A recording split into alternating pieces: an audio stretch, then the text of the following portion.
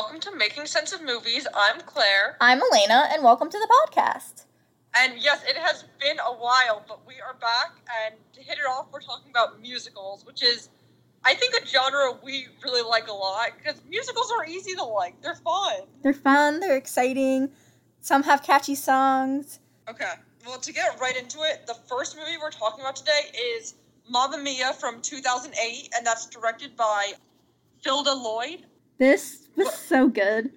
I saw the original Broadway production when I was younger, but then I also studied abroad in Sweden and went to the ABBA Museum, and it was so great.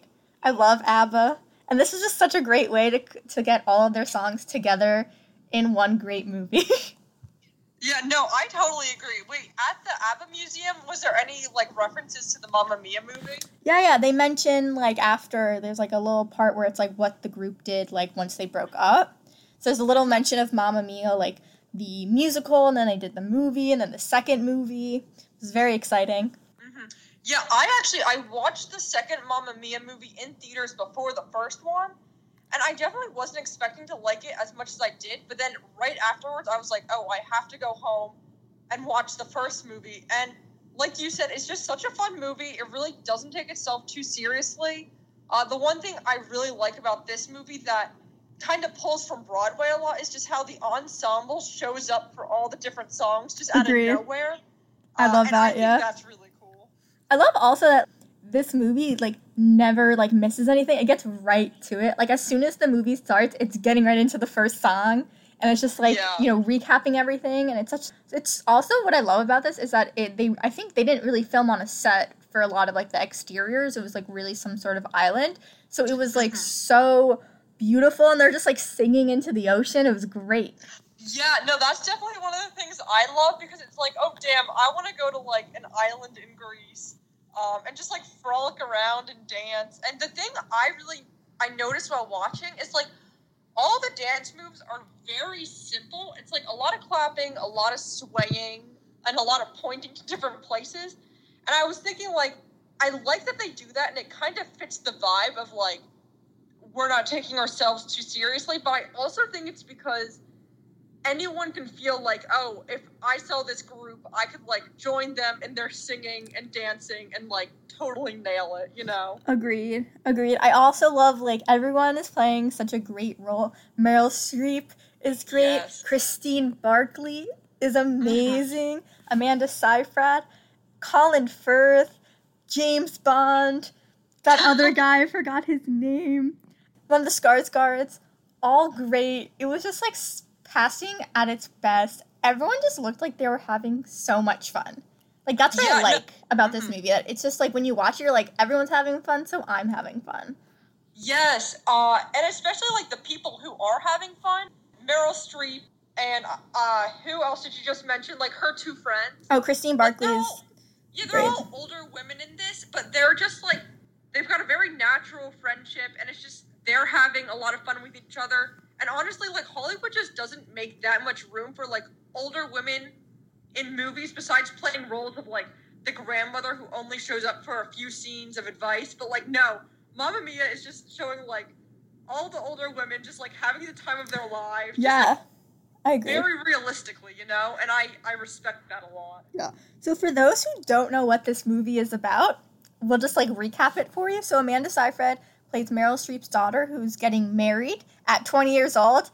It's a lot. And she doesn't know who her father is, and she reads her mother's diary and is okay, my mom, had sex with 3 men. These 3 men might be my father. So she decides to invite all 3 of them to her Greek wedding on she lives on a little Greek island. And basically they all show up. They all don't know who each other are, but they all know Donna, who is Meryl Streep's character. And she doesn't know that they're there. So it's basically kind of everyone figuring it out, and her, Amanda Seyfried didn't tell them, oh, I think one of you is my father. Mm-hmm. But she never decides to take a paternity test either. That could have solved it very quickly, but I like that. And that's kind of the whole movie. And the songs, I didn't realize if you listen to the lyrics, they really kind of flow organically with the plot. Yeah, no, I agree with that. The only songs in here that I agree they technically flow with the plot, but I don't like them that much. is the song in the beginning, Honey Honey, just because it's like, What? she's very, no, it's a good song, but I just feel like in the context of what's going on, like, she's singing so energetically about her mother's sex life. Yeah, like, that's definitely awkward, but I think it's, like, a great opener. It, like, recaps what's going on. Or, like, why she's doing all of this. But I see kind of what you're saying. Yeah, and then the other one is that I'm like, ooh, I don't know if that works too well. Does your mother know? And even though the guy in that song is definitely over 18, I always just thought that song was a little weird to me. So the song originally is sung, like, reversed, like, the genders are reversed. So it's the male singing to a female. But I don't know why, when I, like, first watched it, I watched, like, this movie in 2008 when it came out in theaters. And that song was, like, my favorite song. Oh, really? When it first came out. Now I think I have other favorite songs. I love Money Money because it really gets there and I really understand what's going on. And then I also love Super Trooper. That was a great one. Where, like, they're all in their outfits and they're ready to sing. I also just love how everyone is so excited in this movie. I know. Like Amanda Seyfried is so excited for her mom and the mom's friends to come out in these outfits. Like if that was me, I'd be so embarrassed. But she's like, yes, let's do this. Yeah, because they just really don't care what anyone thinks. And they're just, like, doing their own thing. It's just all so wholesome. Like, even the main plot with the fathers, it's like, if I was to imagine what the pitch room for this would be like, it would be someone coming in saying, like, oh, 3 guys who all might be the father of this girl, and they're like, oh, like, the 3 guys are going to fight with each other, right? Because, like, that's what has to happen. It's like, oh, no, not really. Like, they just all end up deciding to be her father, and they spend a lot of time on a boat together. Yeah, my favorite part is when they all kind of miss the, like, public boat to go to the island. Yeah, so Bill has a boat, because he's, this world traveler. He's Swedish world traveler. I love that little ad of Sweden in there. And he takes it, and it's just, like, them hanging out on a boat, asking about who they know, and they're all like, I know Donna, and they're like, you know Donna? And you as the audience, you're like, oh, like, they still don't know. And then they all get there, and they're just, like, hanging out in this, like, little house together. Mm-hmm. Oh, the top of the goat house. The top of the goat house. They're just, like, chilling. They're like, I guess this is where we're staying.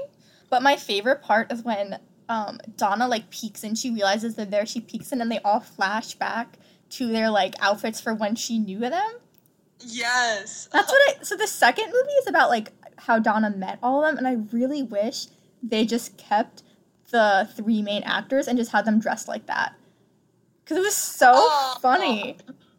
I gotta disagree with you on that one. I like the way they did Mamma Mia too. I think it's, like, that was the perfect reason for a sequel that is, like, going backwards, kind of pretending to be a prequel. You know what I mean?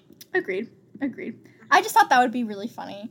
Yeah, one of the things I also like about this movie that, like, it flips the idea that, like, she doesn't know who her father is at the end of the movie, even though that's kind of, like, what you're believed to think is going to be the end. And then this whole movie that she's, like, so excited to get married, and then she doesn't get married in the end. Wait, she doesn't get... I thought she did. No. Wait, I forgot the ending, because You forgot... Claire! So what happens is... Oh, wait. Donna gets married instead to Pierce Brosnan. Oh, my God. Okay. Yeah. Damn, I totally forgot that. That's, right, like... Shame on me for that one. Yeah, so that's what happens at the end. And then one of my other favorite part is when they're all, like, dancing at the end with, like... in, like, the 70s, like, ABBA suits. Oh, yeah. Mm-hmm. Really fun. I'm trying to think. Just all the costumes are really cool in this. Yeah, the costumes are just, like, super fun, like, nods to, like, either, like, 70s era or, like, nods to, like, former ABBA outfits, which is really fun. And then what was, like, one of your favorite musical numbers?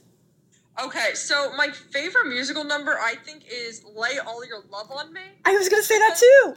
Oh, no way, really? Because it's just, like, really catchy and also kind of sexy. And then, like, after they're done flirting back and forth, there's all the random guys who pop out of the water. And I just think that's funny every single time. Yeah. And then, like, they all go onto the deck and there's all these, like, jet boats going everywhere. So there's just, like, a lot going on. But it's all, like, very fun to watch. Yeah, and, like, they're on the jet skis and they're, like, passionately singing and the sunsets in the background. That Yeah. I literally that's also my favorite. Oh, Yeah, the good, sunset good. there is also And then, so like, pretty. Dancing Queen, like, Yeah, come dancing. on. Yeah, That's the song. That's that such a good is. song. That's I think like I would say one of the best songs off of this movie. Dancing Mhm. Queen is just is what it is. It's great. And just like the dialogue in this movie, it's just like a lot of fun. Like when we were mentioning earlier when Donna finds them all in the goat house and they're like, "Why are you here?" And Bill's like, "Oh, I'm writing a travel piece." And Harry's like, "Oh, I'm just here on a spontaneous holiday." And then Sam's just like, I just came to say hi." Yeah, I love how they keep playing Harry as spontaneous, and he like clearly isn't. Yeah. Like, where he's like, oh, have to be believable. I'll say I'm spontaneous. Mhm.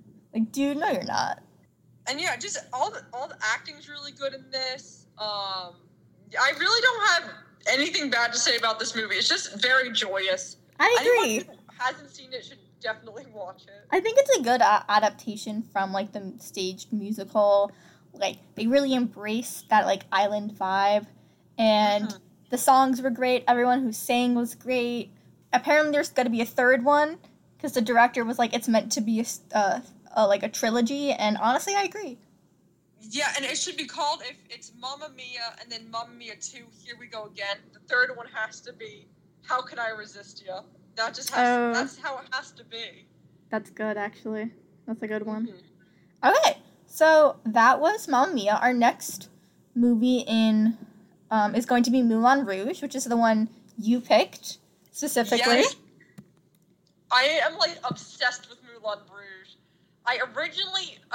It's from 2001, and the director is Baz Luhrmann, who also did What is Luhrmann? Romeo and Juliet and a movie called Australia, which also stars Nicole Kidman. And wait, Elena, was this your first time watching Moulin Rouge, or have you've already I've seen it before, but honestly, this one I kind of felt like it was the first time, or like I knew the going in plot wise, but I forgot how much of Baz Luhrmann, like his specific things are. I was just like, oh yeah, like I know what the plot is. It's gonna be fine. And then I started watching it, and I was like, oh, like I forgot like the feeling, like the energy. Yeah.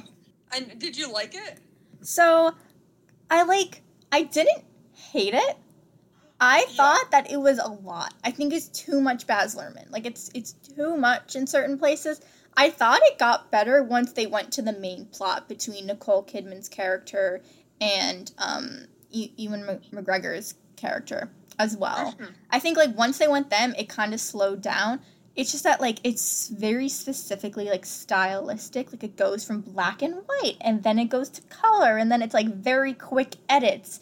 And then it gets really, really fast. And then everyone's singing really loud. And there's lights and there's different colors. And I was, like, getting whiplash in certain certain moments. But once I think it got to, like... Because those were, like, the singing... Those were, like, the main kind of songs when they had those moments. But when it was just between, like, two characters, I liked that. I think, like, that's when, like, Moulin Rouge was really great.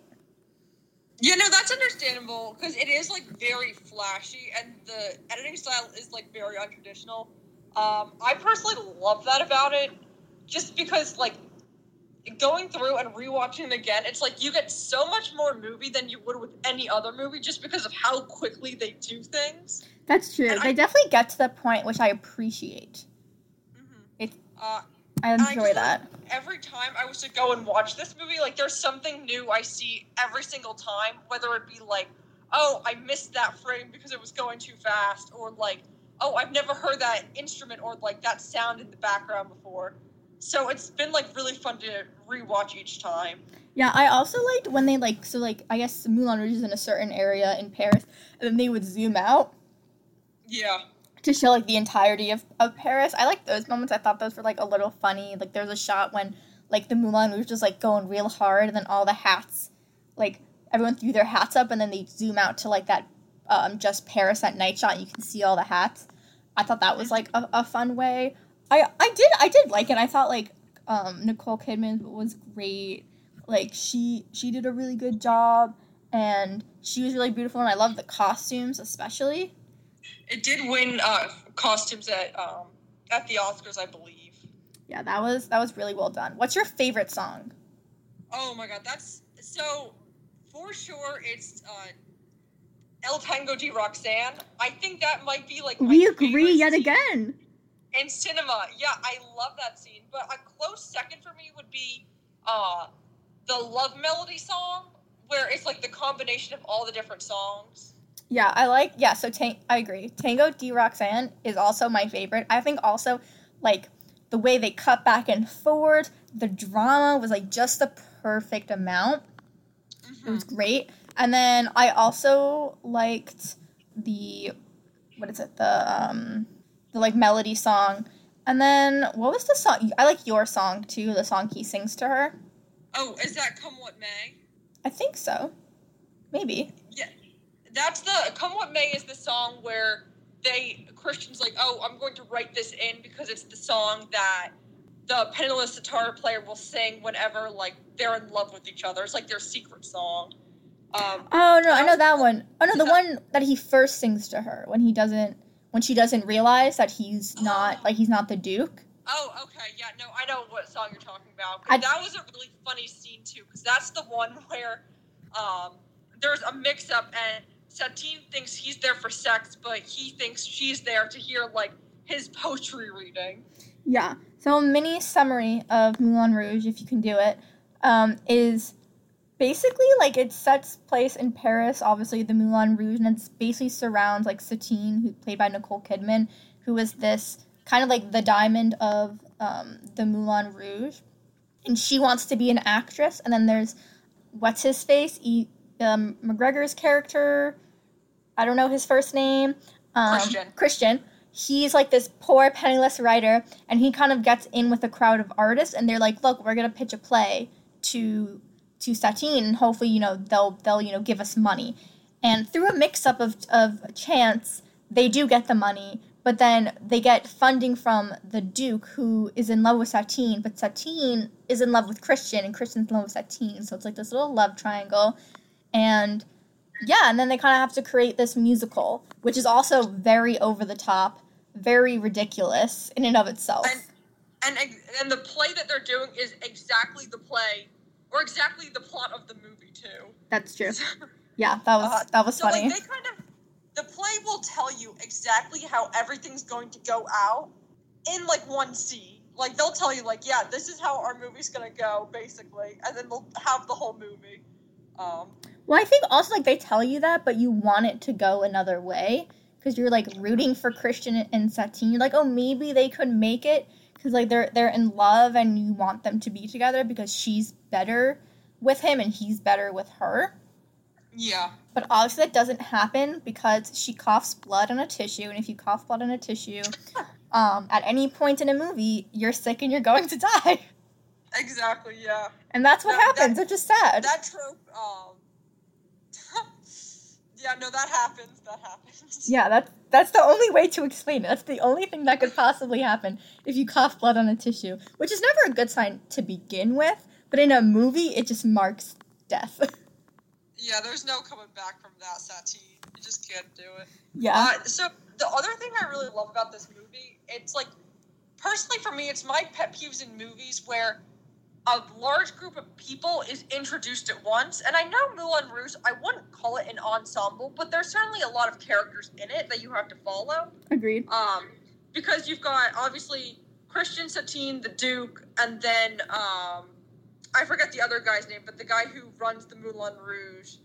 And then Christian also has his group of, like, actors. Yeah, and poets. Yeah, but what this movie does is every character gets a chance to really shine, and there's just, like, a lot of focus given to, like, where each of these characters are during each scene. Like, specifically at the very end scene, where everyone's, like, running up on stage. Like, they showed the bald guy, and, like, who's usually at the piano, like, he's running up on stage, getting involved, and it's, like, I feel like, unless you're a director who has a lot of sway over their movie, that those characters are going to get cut, you know? Agreed. Yeah, they definitely all had, like, interesting side characters, which I did like. They all were kind of, like, different, but they all, like, kind of represented this era in, I guess what he was trying to represent this era in Paris, which I think was, like, I want to say it's 1920s, but it might be earlier than that. I honestly can't tell what time period this is, like, supposed to take place. But, like, they all represent, like, this idea of, like, beauty, love, and freedom, which is, like, their idea that they're trying to put through in the play, and then I feel like in the movie itself as well. I also really liked the song Like a Virgin. Oh, that's such a funny scene. I thought it was just so, like, I wasn't expecting it. So in this scene, the Duke, who has been courting Satine this entire time, is like, oh, like, she won't sleep with me. Like, you know, she's always working with Christian. The Duke doesn't know that they're in love. Even though, like, they're always working together late, and Christian's always, like, accompanying them to practice on, like, their dates. And the guy who's in charge of the Moulin Rouge is like, oh, like, she said that you make her feel like a virgin. And then they just, like, go out into their song, and they're singing this, like, incredibly, like, sexy song to each other, which I thought was hilarious. And the Duke's actually, like, very scary in that scene, too. He is. I just looked up his name. Harold is the guy who runs the Moulin Rouge. Oh, Harold got it. So, at first, Harold's the one who's kind of, like, going after the Duke with the song, and, like, Harold's in control, and then it switches around, and the Duke is the one who now has, like, control of the song more, and at one point, he breaks the fourth wall, which I wasn't expecting when I first watched it, because at that point, the fourth wall may have been broken, like, one other time. Yeah, I did write in my notes, the Duke singing Like a Virgin looks like a creep. He was definitely very creep, and then right after this scene, not right after, but, like, what happens after is when it's, like, the night before the musical, and he finally notices that Christian is, like, clearly in love with Satine, and Satine loves him, and this is when they were doing Tango Roxanne, and he's basically like, okay, like, you have to come and be with me, and he's, like, very aggressive with her, and, like, looks like he's, like, about to assault her, and then someone comes and, like, knocks him unconscious. But that's the only thing I didn't like about the Tango Roxanne, is that they were cutting in between, like, this very serious assault and then, like, them dancing. But I think the dancing does, like, get more intense as that scene goes on.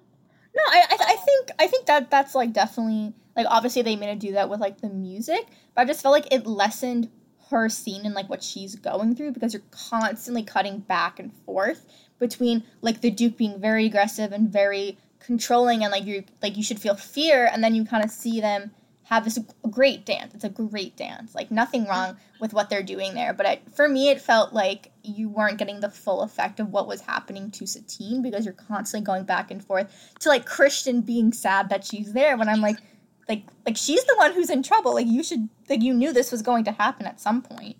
Yeah, no, that's a good point. Maybe they should have given more time to that scene, or at least had it more from her perspective opposed to his, because a lot of those shots were, like, him looming over her, and, like, it might have been more effective if it maybe could have been shown a different way. Agreed. But fun fact about that scene, the jewelry she was given, and it's like a big neck piece, basically, that hangs so pretty great. low. It's the most expensive jewelry that's ever been made specifically for a film. It's estimated to be $1 million. Really? That diamond necklace she wears? Yeah. Oh, that was so great. And then she sings, so in the beginning when Satine's introduced, she sings Diamonds, Our Girl Best Friend. And then in the play, the opening night, she sings Diamonds, Our Girl Best Friend, but she wears that necklace. And it's like, honestly, the necklace gets what it deserves, because she looks beautiful, the necklace is shining, she's all in this, like, blue-toned, like, there's a blue light on her, so the diamonds really shine. It was great. Yeah. Just the production design, the costumes, like, there's a lot of small details that really make it, like, just holistically look amazing. Yeah, I think aesthetically this was, like, a very well done, like, costume-wise, production-wise. There were, like, for me, there were some issues with the plot, but overall, it was, like, an enjoyable story to watch. Olivia, I watched it with my sister. She did not like it at all. She was like, I'm getting so much whiplash. I don't understand why, like, this is happening, or these songs or stuff like that. And I was like, I didn't think it was that bad. She was not a fan, though. Any last points about Moulin Rouge before we continue? My only other point about it is that I wish it could have been nominated for Best Original Song for Come What May, because the story behind that is that was an original song, and it was originally written for Romeo and Juliet, but it was never in the movie. But even though it was written for it, it still wasn't eligible to be Best Original Song, which kind of seems like a BS technicality to me. Yeah, it does. Because that's a good song. And I don't know what won that year for Best Original Song, but that definitely would have had a shot if it was nominated. Yeah, that definitely seems like a BS technicality, but we cannot change the past. What we can do is move on to our next movie, which is Cinderella from 1997, directed by Robert Iscove. Who did the movie She's All That, which I didn't know that. I did, yeah, I looked him up on IMDb. Which I like that movie. But this was actually a TV movie. Which, like, it definitely, watching it, it has that, like, TV movie budget and style. But, like, Whitney Houston executive produced. And she's also in this. I will say right off, this is great singing in this movie. Yes. I would say, of the movies we picked, some of the best, I would say. Mm-hmm. Like, yes, Nicole Kidman, you know, other mom, like, Meryl Streep, they were all great. You got Whitney Houston. You got Brandy singing, like, Whoopi Goldberg sings a little bit. It's great. Mm-hmm. You know, that's what I was going to bring up, because, like, the actors and actresses in this are actually good singers, so you don't have to deal with, like, overbearing audio tune. And usually when I was listening to the songs in this movie, I was comparing it to the newer live-action Disney movies, like Cinderella or the new live-action Beauty and the Beast, where everyone is so audio-toned or auto-tuned, it takes, like, the emotion and humanity out of the song, which is, like, very counterintuitive, because the whole point of musicals and singing in musicals is that, like, there's so much emotion, it goes beyond the point of talking that you need to break out into song. Yeah. So it works for this, because all the actresses and actors are, like, totally on their game, because, like, Brandy, she's been in Broadway before, like, she was in Chicago. Then obviously you have Whitney Houston, who's, like, an iconic singer. Agreed. I honestly, like, there were other people I don't really know, like, singing-wise, what else they were in, but overall, like, really great. Brandy has such a great voice in this, and I thought she did such a good job of being Cinderella. Like, I believed her, and I wanted to hear more. Yeah, and I especially believed the chemistry between her and the prince. Agreed, they had a really nice chemistry together. Met in the very beginning, and, like, they actually seemed to like each other, and they shared the same ideals right off the bat of, like, wanting more freedom in life.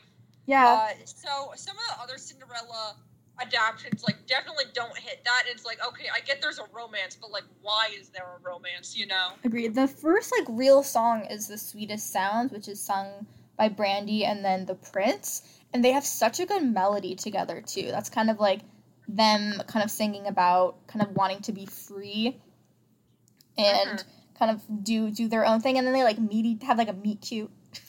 Yeah. No, The Sweetest Sounds was definitely my favorite song in this. And I like how it's very much slowed down, because I felt like, personally, it translated to how much, like, the prince and Cinderella were, like, thinking in those moments. Yeah, how they had, like, the same values and the same thoughts, and, like, that's why they would be good together, not just that, like, they randomly met. I did like how the production design was, like, yeah, the production design was not great, but the costumes were so colorful that I felt like the people in the productions kind of made up for the actual kind of look of it. Like, yeah, you can tell this wasn't actually a town, and, like, where they were wasn't, like, a real place, but I felt like both, like, the people in the scenes made me want to continue watching, which is, like, a good thing. Like, I enjoyed this way more than I thought I would, just because, like, the first time you see it, you're like, wait, I didn't realize this was a TV movie. I was like, wait, and then you, like, look at it, and I was like, oh, I don't know how, like, good this is gonna be, but yeah, like, you know, completely changed my expectations, so. Yeah, I didn't know what to expect going into this, but I definitely liked it a lot. Yeah. I also love Whoopi Goldberg as the mother. When she talks about how she wants to invite 400 to 500 women so that her son can meet someone who's gonna, you know, take over and, you know, marry, I was like, that's hilarious. She was so funny. It was great. Yeah, no, her and definitely, like, all the other actors and actresses were, like, really chewing up the dialogue they were given. Like, they were just having a lot of fun, I thought. Yeah, it definitely seemed like it was, like, a fun place to be. I also liked how, like, technically, like, the ugly stepsisters weren't, like, ugly because of their looks. It was more just because they had terrible taste in clothing. Yeah, my god. I wrote down, I liked the way they were dressed just because it was, like, so mishmash. Agreed. They were just trying to wear too much. Yeah, they were just trying too much. But they were, like, anything they put on, it was so funny because it was just, like, clearly too over the top. Yeah. Like, if they, like, some of the stuff they actually wore wasn't, like, if you took it all, like, out, like, some of the pieces actually weren't that bad, but it's that they paired it with, like, bright colors and, like, crazy hats that it was, like, a little too much. Speaking of the stepsisters, though, they always had, like, very good sassy lines. They did. I wrote down the one from the very beginning, and it was Minerva, who was one of the stepsisters, saying, "Did you ever see such a lazy girl in your life?" And then the mother's like, "Who are you calling lazy?" And then she says, "Not you, stupid, Cinderella." And then she's like, "Oh, who are you calling stupid?" Yeah, I liked them, and then I also liked the song "The Prince is Giving a Ball," just for, like, the sheer amount of people in that scene. Like, they're, like, there's, like, basically, like, Prince doesn't want a ball, and then he meets Cinderella, and he's like, you know what, I want to meet this girl again, I'm going to throw a ball. And the, like, Lionel, who is his kind of, like, I want to say maybe, like, assistant type guy, is, like, super excited, getting all of it. There's, like, all these, like, really fake props, which made me laugh out loud, but, like, everyone was so excited. And there's, like, a ton of dancing. You know, you zoom out on this great shot, and everyone's, like, dancing. Like, the butcher's dancing, and the florists are dancing. Everyone has, like, their own fun prop. It was great. Yeah, no, that scene was a lot of fun. And I always respect scenes that just have, like, a lot of extras, because I feel like that would be really hard to do, you know, just as a director. Yeah, it was definitely, like, a fun scene to, like, watch, and I was, like, having a blast while watching it. It was great. And then... This isn't, like, a knock on the movie. This is just more of, like, a knock on the Cinderella story in general, is that whenever the prince is like, oh, I need this shoe to figure out who this girl is, not by looking at her face, that still annoys me, though. Well, the whole thing was that the stepmother put, like, not stepmother, the fairy godmother, Whitney Houston, she, like, kind of put a spell on her so that no one would recognize her. Oh! Yeah, because... I think so, because, she was like, oh, like, what happens if, like, you know, like, my stepmother sees me, she's like, oh, I'll put a spell on you. I think they did that also in the live action, too, where they were like, oh, you know, what if, like, how am I gonna see? So that's, like, I feel like that's why, like, that makes sense why the shoe is so important, because he wouldn't be able to recognize her anyway. I also loved, the Whitney Houston's entrance. She was great. I love how she's very, like, against this, like, dreamer attitude where, like, you should just dream for something, but you shouldn't, like, go out and do it yourself. Yeah, which is, like, she said at one point, if you want to get out of here, you have to do it yourself. You can't just, like, dream for it, which I thought was, like, a great message, because I feel like there's, like, that criticism against Cinderella that, she doesn't actually, like, do anything. She lets things, like, happen to her. Where, like, this kind of turns it around where it's more, like, she gets more agency because she's deciding to go to the ball, not that because the fairy godmother is, like, making her.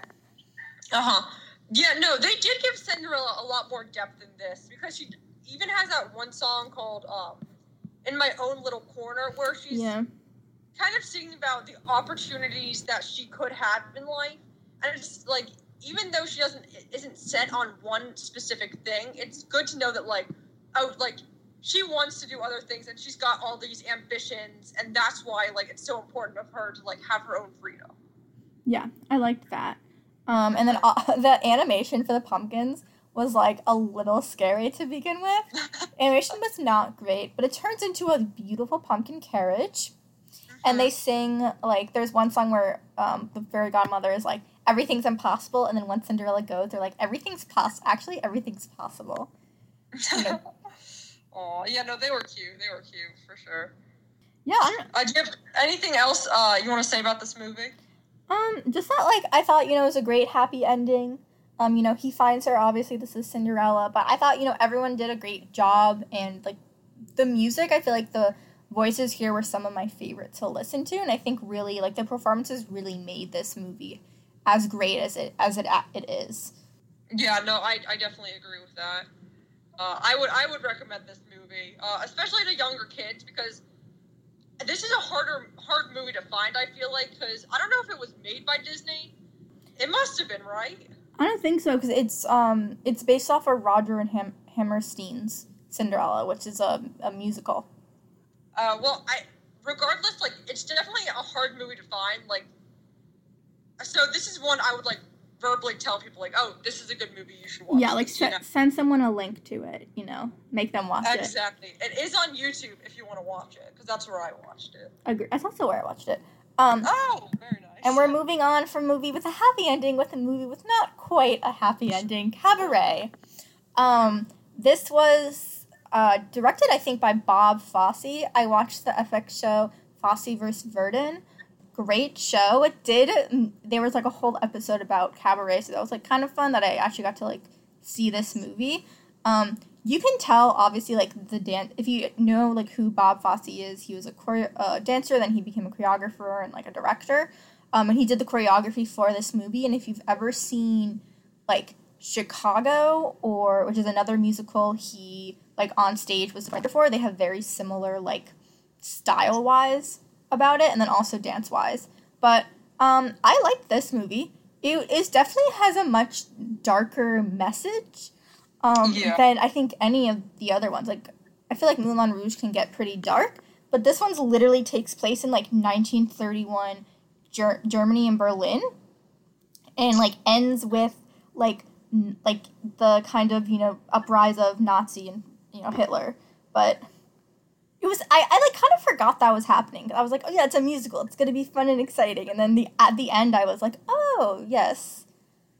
Yeah, no, I have never watched Cabaret before, but after watching it, I do want to go back and watch it again, just because this movie is very smart and just very self-aware of, like, all the themes it's trying to put together. Yeah. Ultimately, it's about how the main characters, which is Sally, Max, and Cliff, she's in the cabaret, but she also, like Satine, wants to be a movie star. She's played by she meets Cliff, who is I think is he a translator from England who comes over to live in Germany? He's getting his PhD. But he's from Britain.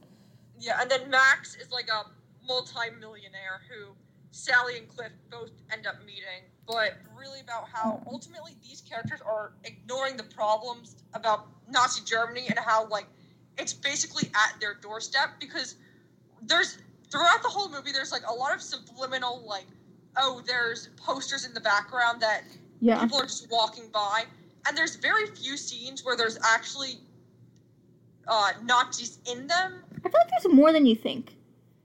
I counted, there was the picnic scene, which we have to talk about, because that scene was, like, very, very shocking to me. Yeah. Well, there's the beginning. So in the beginning of the movie, which kind of is different, they kind of, like, mirror it in the end, or mirror in a different way in the end, is where the beginning, a Nazi is being kicked out of the cabaret, and then at the end, you see Nazis being seated at the cabaret, not being kicked out. The idea that, like, they're kind of gaining control, whereas, like, before they were, being shunned upon. And then there's, not Max, Cliff. He, like, he gets beat up by a bunch of Nazis. And then I guess there was that. Yeah, it's like 3 or 4 scenes. I guess for, like, a movie, that's not that many.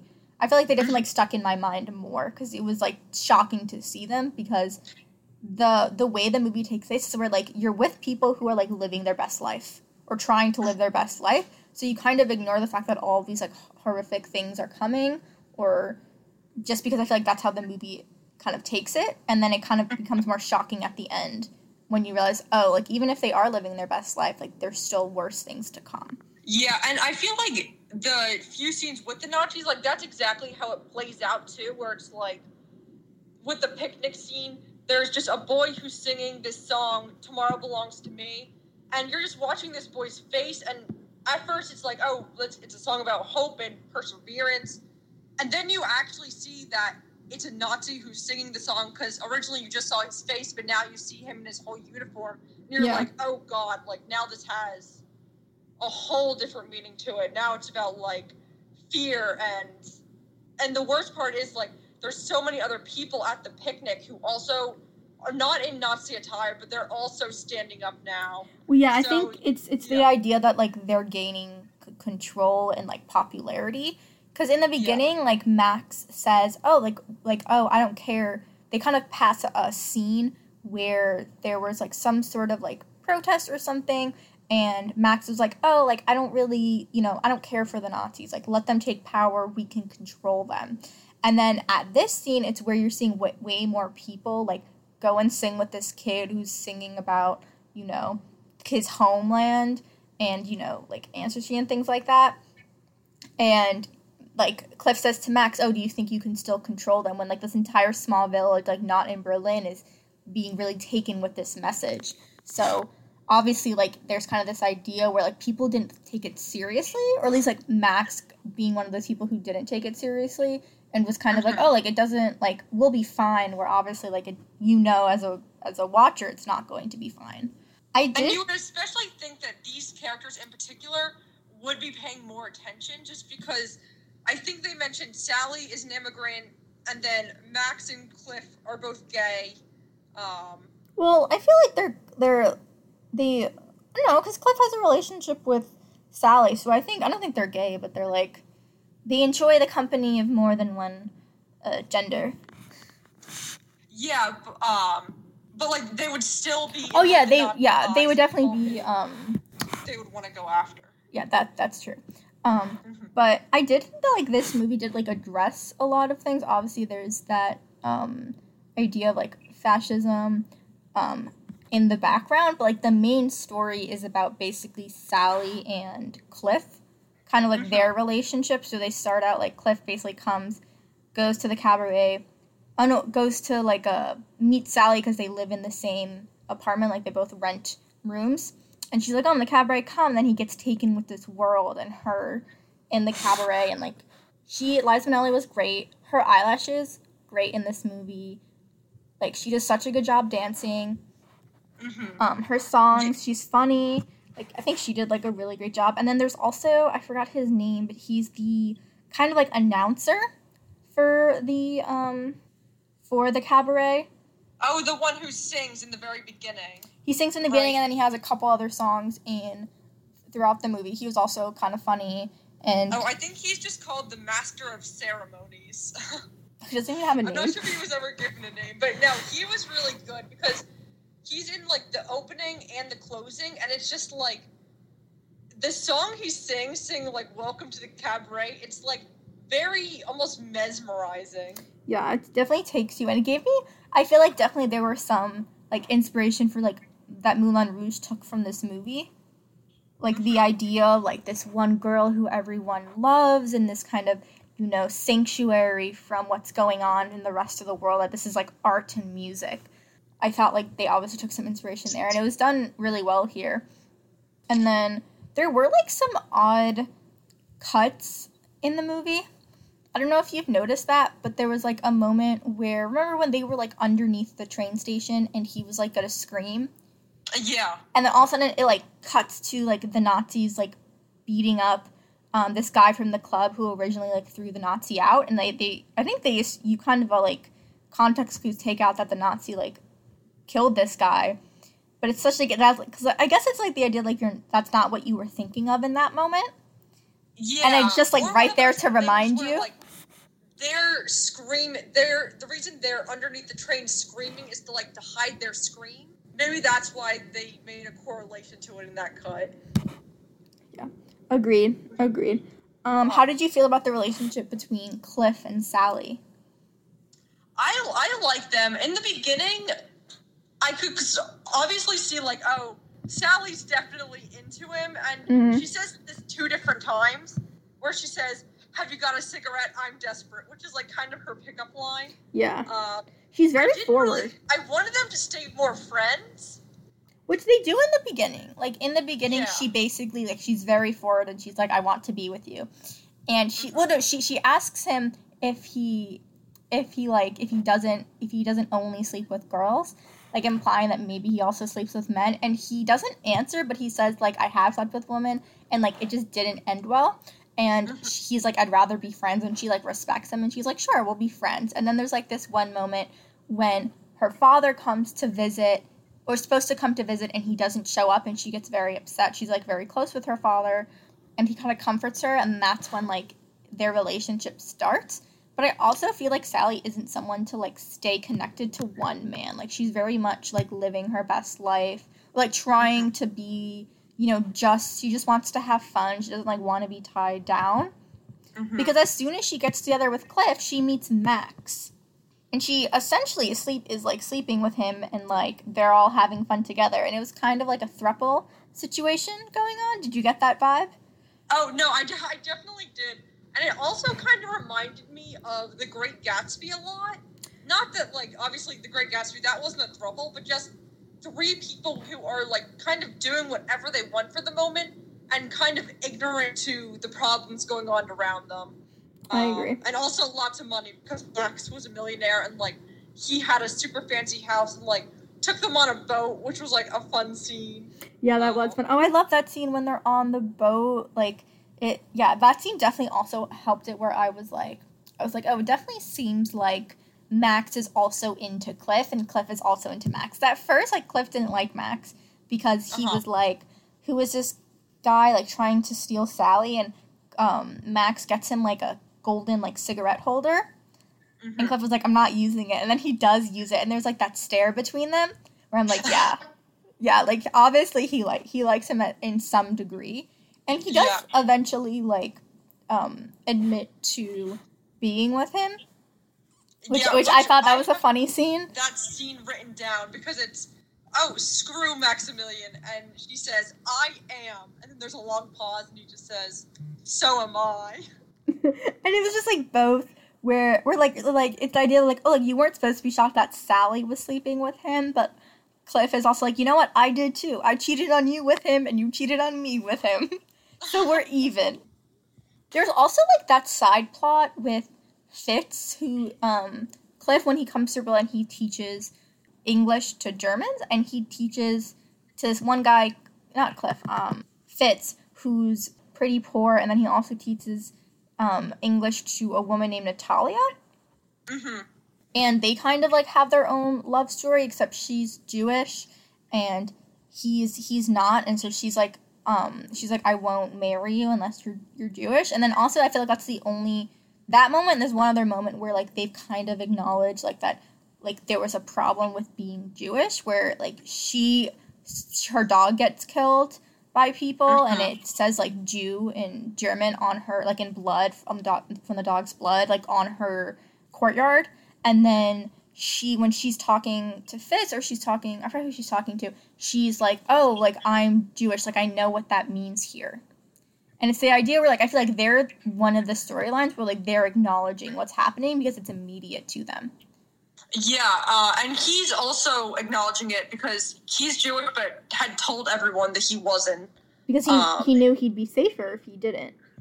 Yeah. And he's like, I don't want to admit I'm Jewish for her to tell everyone and for me to get in trouble, but I also love her. So eventually he does, and they do get married, which was, like, a nice, but then it's also kind of sad because you know what's happening, and you're kind of like, they're married and they're happy, but, like, it's kind of like a sad note to it because they both kind of realize what they're doing being, like, Jewish during this time, or at least, like, she has a much more clear idea of what's happening. But there's also that one song where, who is it? The guy, he's, like, dancing with, like, someone dressed up in a gorilla costume, and he's thinking about how he loves this gorilla, and if you only seen this, like, gorilla in My Eyes, you'd see how beautiful she is, and you wouldn't see at the end, after he's done singing this, at the end of the song, like, you wouldn't see that she's Jewish. And I was like, interesting. Trying to do some sort of commentary there. Yeah, no, that surprised me, because, like, I always saw, like, the Kit Kat Club as being a place where it's, like, no politics at all, at least on the stage. So yeah, that's what I thought, too. That scene definitely surprised me, and then there was another scene where they were like dressed up in uniform too, dancing around. Yeah, there was a which I thought like those were interesting choices to make, especially the thing with the gorilla, because that one I like wasn't expecting at all. Yeah, I think like obviously that line was meant to like I feel like shock the audience because like I think at the first you're like, oh, it's funny, like whatever, like let him do what he wants, and then he says that, and everyone is kind of like, oh, like you're trying to say something. Yeah. But yeah, I don't know. And then so during this time, like when all those things is happening, Max eventually leaves at the same time that Cliff like gets really angry at Sally and decides he like goes and confronts Nazis, and he's like what you're saying is terrible, and they like beat him up. Mm-hmm. And then he, I think on his own, decides to leave. Sally reveals that she's pregnant, and he's like, you know what, like, I don't care if it's mine or Max's, but, like, I'll take care of, like, that baby, like, it's my own. Like, we can go back to, I think he's in Oxford or something, or Cambridge. We'll go back there and we'll, like, raise the child in Britain, because he doesn't want to stay in Berlin. But then Sally decides to get an abortion anyway. Which is, like, a very Sally move on her part. It was very Sally move. It's very established that she is focused. She's focused on her career. Like, she does want to be a movie star. But just, that would be something that would hold her down. And I feel like something she might, like... And it's kind of just not, like, who she is of, like, oh, I am my own person, have the ability to, like, go out and do whatever I want when I want. I think also, like, she realized she might, like, resent, like, her own child later in life, because she has this idea where, like, she wants to do what she wants, and she knows if she were to have this child, like, she wouldn't be where she wants to be in life. Yeah. And so, like, but she doesn't tell Cliff, so then Cliff after that was like, look, like, I really don't have a reason to stay here anymore. And he's like, you should come with me. Things are getting bad here. And, yeah, she doesn't leave. And it's the end of the movie I thought was, like, so, like, not what I was expecting. It's, like, her singing, like, the welcome song, and she comes out and does the same dance she does in the beginning, except now there are, like, Nazis in the audience. And I was like... Yeah. And that scene is just very scary, the way it's kind of... It's a weird reflection on the screen, sort of. Mm-hmm. So it's like, first you see just one Nazi in the audience, and then you just see, like, more and more and more as it pans over. Yeah. So that was definitely really scary. Mm-hmm. What was your favorite song for this? My favorite song for this? I do like the one they have in the beginning. Just with that one guy singing, just because I think his voice, it's so unique, and how he, like, goes through and, like, names all the different girls working at the cabaret. Mm-hmm. I like Maybe This Time. She sings that one, I think, after, like, they decide to be together, and she's like, you know, maybe this time, like, it'll work out. Uh-huh. And I like that. I like that one. Liza Minnelli has a good voice, so it was definitely a good choice to her to sing. She's just so fun to watch. She is. She was great in this movie. But yeah, this is definitely... I'm definitely going to end up watching this again, because all the themes in it are just remain relevant. Agreed. It's definitely like a good rewatch, because also it's not...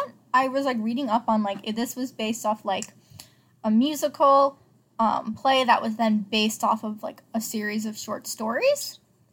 That was about, like, a British writer who had gone to Berlin, kind of like our main character, and had wrote, during this time, then had wrote a bunch of short stories. So, like, the movie definitely, like, it's not really like the musical. Because I was reading up on, like, what happens in the musical. Like, yeah, there are some of the same characters, but it's kind of a different experience. Mm-hmm. I think Emma Stone had played Sally in the Broadway play for a while. Yeah, I remember when that came out. Yeah, it's definitely, like, I think it's, like, a very iconic movie. I know it's in the Smithsonian. Like, this movie is in the Smithsonian, like, for, like, kind of saved for, like, the idea that, like, next generation, more, like, people in the future will watch it. Like, one of, like, the greatest. So, like, it's definitely worth it. It was well done. Like, the dancing's really great. Very Bob Fosse classic. You know, loved Close Together. Loved, you know, and definitely a lot of legs. The most smart musical I've seen so far. Yeah. I think of this list, very smart, I think, in how it was approaching, like, these big ideas. and these like important ideas in this form, because I feel like there's this idea that musicals are like very family friendly. Like it doesn't they don't have to approach like serious topics, but this one definitely does that in a very, very well done manner. Yeah, very eloquently put. Thank you. You're welcome. Okay, so we're gonna move on to Singing in the Rain next. And this is from 1952 and directed by Gene Kelly. And this was actually the first time I've ever seen this movie. Oh, really? Yeah, because the thing is, I thought I had seen this movie before, because when I was really little, I was in a dance class where we were doing a scene from Singing in the Rain, but they had only showed us the one song, like the one Singing in the Rain part. So I started this movie, and I was like, you know what? Even though everyone talks about Singing in the Rain, I have just no idea what this movie's about. And I really love this movie. I think it's a lot of fun. And I think it's funny how it's a movie about, or it's a musical about bringing song and sound into the movies. The transition from silent film to talkie, which was like a very interesting time in like movie history. Yeah, I liked that too. I thought it was like really, really well done. I love the kind of production, like the colors, the palettes they have in this movie, and the costumes and the way they use dance and song and kind of like wind and movement was so great. But it follows, I think I would say like our two main characters is Gene Kelly, who plays Don Lockwood, who is this very famous silent movie star who realizes there needs to be this transition to talkies, and he wants to make the transition so he still has a job. And then he meets this young actress named Kathy, who is played by Debbie Reynolds. Both did such a good job. Like, they both have wonderful voices. Gene Kelly was, like, so great. And then, so during this transition to talking movies, they realized that Don Lockwood's his, like, you know, leading lady. They do all these movies together. They pretend that they're a Hollywood couple so that they'll sell more movies. Her name is Lena Lamont, and she, like, you see her in these movies and you think she's so grand, and then she starts talking, and she has this, like, very high-pitched, like, New York accent, and she's a terrible singer, and she does not know how to, like, not use that accent. So you realize very soon she's probably not going to transition, and it's about how, like, he wants Kathy to be this leading lady, but they kind of need Lena for contracts, so it's kind of like how they do all this. But I don't know, I thought it was, like, funny and well done. I liked the songs. What do you think? Oh, yeah, no, I definitely liked it. I was going to comment on the comedic aspect of it, just because comedy in film is very hard to, like, uphold through history, you know? Because just what we think is funny is just always changing. And I just love the comedy in this feels very modern, and I think that's because a lot of it is physical comedy, which it just kind of holds up well, I think.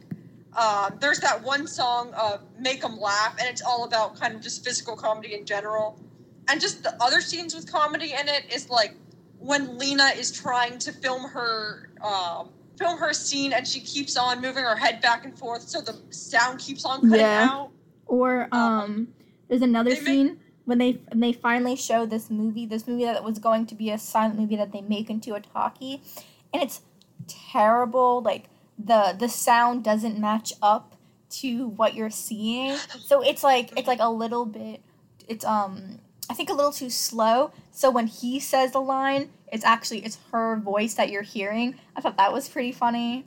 Yeah, because that still happens. Like, that's a technical difficulty that happens to people, especially in the era of Zoom. Agreed. Yeah. That still happens, so that's still really funny. And at one point, the microphone was, like, right near her necklace and, like, right near her heart, so you could, like, hear all the sounds her necklace was making and, like, hear her heartbeat, which was, like, too loud over what people were saying. So I just think it was really funny. Yeah, I think it definitely did a good job. I also liked the story between, like, Kathy and Don, like, how they meet is that he's trying to escape from this movie premiere, and he basically, like, lands in her car, and she's, like, very confused And he's like, oh, can you just, like, drive me someplace? And she's like, fine, I'll do it. And she, like, ends up insulting him because she's like, oh, I'm a real actress, I do theater, and, you know, you're, like, a movie star, like, you know, you're a movie star, that's not real acting, which I thought was, like, a fun play on, like, movies in general, because, like, you're watching a movie, you're watching these people act. Yeah. And then you find out that Dawn goes to this party, and there's this cake, and she, like, pops out of the cake, and all these girls come in, they all sing this song, and he, like, I love how the way he, like, talks to her. He's like, oh, so you about to go, you know, spout out some, you know, soliloquy right now and be a real actor? I thought that was so funny. And she's like, oh, like, I don't know who you are, I don't like you. Yeah. No, the dynamic between those two are really funny, especially because in the car scene, it's, like, very obvious that as soon as Dawn became famous, like, no one ever said anything like that to him in his life. Yeah. So, like, Kathy shows up and, like, she doesn't care. Like, she's just her own person, so she'll say whatever. I don't know. She would, like, Debbie Reynolds plays her really well. Yeah, she's kind of got, like, a little spunk to her. And then eventually she kind of also, because she's, like, a really good singing voice, she kind of makes it into talking movies, too. And they meet again. I love that scene when, you know, she's like, oh, like, are you, like, you know, into Lena? I, like, read in this magazine that you two are together. And he's like, oh, so you've, like, read magazines about me. I thought, like, it's like, oh, I thought you said you didn't like me. I thought I said I wasn't a real actor. And she's like, maybe I've seen all of your movies. I was like, oh, that's relatable. I was like, that was great. Yeah, I also love after the scene, after they're, like, originally reunited, and he sings this love song to her. That's, like, my favorite song from the musical. I think it's, like, so beautifully done. Like, it's this idea where they walk into the set, and she's like, oh, it's just a set. And he's like, no, it's not just a set. Like, we can make it whatever we want. And he, like, you know, she has her get on a ladder. And he's like, oh, you're in your balcony. And he puts on a light, and he's like, this is moonlight, and there's a little bit of a wind. And he sings a song basically saying that, like, we're meant for each other, and I want to be with you. And he just, like, keeps looking at her so lovingly, and they, like, dance together. It was great. Loved it. Yeah, no, they do make a really good couple. And then Lena comes in, and she's angry at them for two reasons. One, because she likes Dawn and doesn't want Kathy with Dawn. And second, because Lena is probably upset that, like, her voice isn't that great, and Kathy does have, like, a very good voice. And Lena doesn't know this, but Kathy has actually been doing all the lip syncing for her. Yeah. Without Lena knowing until the very end. But, you know, even though she ends up being the villain, Lena, I ended up feeling kind of bad for her a little bit, just because the transition between doing silent films and talkies, like, was really difficult for a lot of actresses in real life. I was thinking a lot about Buster Keaton during this movie, just because, like, physical comedy was so much his thing. And he ended up signing a deal with MGM, and they took away so much of his creative liberty that it contributed to, like, his alcoholism. And I don't know. I agree with you. I think they kind of make Lena as this villain, but I don't see her as that, and I don't like how she was treated at the end of this movie.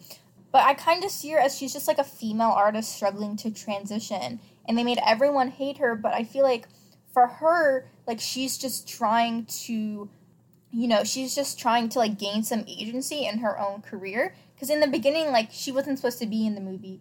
Kathy was. But then she's like, you know, like, I still have a contract with you. I have to be in this film. And then when they find her sing, they're like, oh, it's not good. We'll get Kathy to do it, but she doesn't have to know. And then she finds out, and she's just kind of like, look, like, you can't do this to me. Like, I'm still in contract with you. Like, I still have a job. I should still be able to work.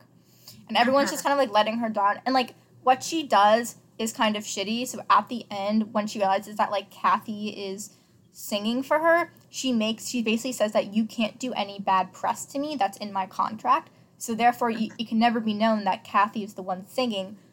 So for all the rest of my movies, Kathy has to sing. And Kathy can't do any movies of her own because then people would realize that it's not my voice. And that would look bad on me, so you can't do any bad press. Which is honestly, like, smart on her. Yeah, it actually was. Like, it's a pretty smart plan, I have to admit. Like, I did not see that coming. I was like, oh, like, that was good. But I don't know, I end up in the end feeling kind of bad for Lena. Like, kind of being like, she's just a product of her circumstances. Yeah. Not necessarily, like, and also, like all these people, like, let her down and are, like, mean to her behind her back, and I'm just kind of like, you know, like, let her be. And then at the end, what they do is, so, like, you know, they redo this movie that was supposed to be a silent movie into a talkie. When the first round doesn't go well, they kind of reimagine what it's going to be. And the movie goes really great, and then everyone's like, oh, we want Lena to sing. And she was like, I don't want to sing. Like, I can't sing. And then they're like, no, it's fine. Kathy will sing for you. So they have her sing, and then all the men, like, you know, pull up the curtain, and everyone in the audience, like, it's this huge auditorium, like, laughs at her as the one singing. Yeah. And I get it, because, like, Gene Kelly is trying to be like, oh, like, look who the actual star is. You know, I want her to succeed in her life. But I'm like, why does she have to succeed while putting down Lena, you know? Yeah, that's exactly what I was going to say. Lena kind of reminded me of the Sharpay of this movie a little bit. Like, I get it, you have to have a villain, but it's like, do you have to make the villain someone who's worked hard all their life, and now it's just like, other people come along, and I don't know. I agree. That was a great comparison. The Sharpay effect. Yeah, we should make a list of all the characters the Sharpay characters. Agreed. What did you think about that random song they kind of just, like, put in there? It's called, I think, the Broadway Melody. So they basically have this, like, huge, like, 6-minute song that has nothing to do, like, plot-wise. Yeah, I love that. I thought that was so cool. No, I thought it was so well done. I feel like a little, like, I just wasn't expecting it. I think also because, like, my brother was telling me this was, like, very common for, like, musicals during that time, because they wanted to show their, like, budget and their, like, singing and dancing ability, so this was, like, a normal thing. But essentially, like, during the movie, kind of when I think before the movie within a movie comes out, he has this entire song where he's kind of, like, this guy going to Broadway, which is in the plot of the movie within a movie, but still doesn't make sense. And he's kind of, like, trying to dance on Broadway, and then he, like, dances some more, meets this, like, woman in green, and then he's all of a sudden in this, like, party, and he sees this woman, and then the party goes away, and it's just them two having this ballet, and it was very beautiful, very well done. Still a bit confused. The ballet part, I think, confused me the most. It was just, like, cool all around, and actually, now that you say that, like, oh, this was common for musicals back then, it kind of reminded me of the epilogue scene in La La Land, where it's like, yeah, that this makes kind sense. of doesn't need to be here, but, like, it's very cool, and it's very engaging, you know? Yeah, you can definitely see, like, where Damien Chazelle, like, took some of his inspiration. I think definitely during the song, what was the song where they say, it's the love song that Gene Kelly sings to her. Oh, You Were Meant for Me. Where both of them, once she gets down that ladder, they start to kind of dance together. Which, like, was really, as I was watching it, I was like, oh, I can see where that scene was very similar to something I saw in La La Land when that first, like, scene where they're dancing by the sunset. Because it's similar tone, like, it's both, like, a purple toned. And they both kind of, like, tap dance, and, like, it's supposed to be, like, this love song to each other, and, like, that's another scene. I also like I liked, like, the dance-wise, like, the ballet scene was really cool.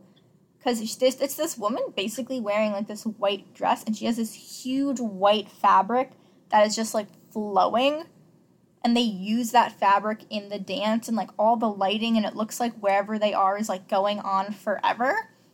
It was very kind of, like, surreal, but very cool to watch. Yeah, and just, like, all the colors in that scene, too, against her white dress. It was very, like, a magical scene. Like, she seemed very ethereal. Yeah, that's a good word for it, yeah. Yeah, I was thinking of that. But I do agree, I think this scene was just to show, like, all right, guys, this is what we got. Like, we have Gene Kelly, we're going to show him. Subtle movie. But this scene is like, all right, we're just going to throw it against the wall. This is going to be super fun. It was cool. I kind of did forget about it just a little bit, because it's like, oh, yeah, that was kind of random.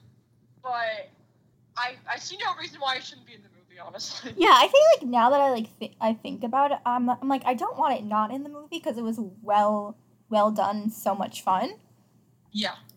Yeah, it's just, like, it was that one thing where I was like, like that's an interesting choice, but I like it.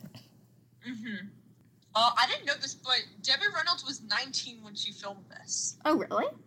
Yeah, that's like so young. She did a really good job. She also has a beautiful voice. Yeah, so I'm definitely a fan of this movie, and I could see why it's held up, and it's definitely going to continue to be one of the all-time greatest musicals, I'd say. I feel like we never talked about like the titular song. Wait, what song was that? Singing in the Rain. Singing in the Rain song. Yeah. Yeah, no, that's also a fun scene. But he's not really interacting with anyone in that scene, so I can see not how it gets overshadowed, but there were other parts I liked more than that scene. Agreed. It was still cute though, because he was like just so happy and just like dancing around. Agreed. I also just like how like the movie that like Kathy and Don end up making in the end is Singing in the Rain. Mm-hmm. I was like, wow, just like, it's all come full circle. And then like the song he sings, the name of this movie, the name of another movie within the movie was great. Mm-hmm. Yeah, and I think that's kind of like my last point. Okay. Thank you for joining us for this podcast. Subscribe, comment. We have an Instagram, we have a Twitter. Please give us a follow. And thank you. Have a good day, week, whatever. Bye.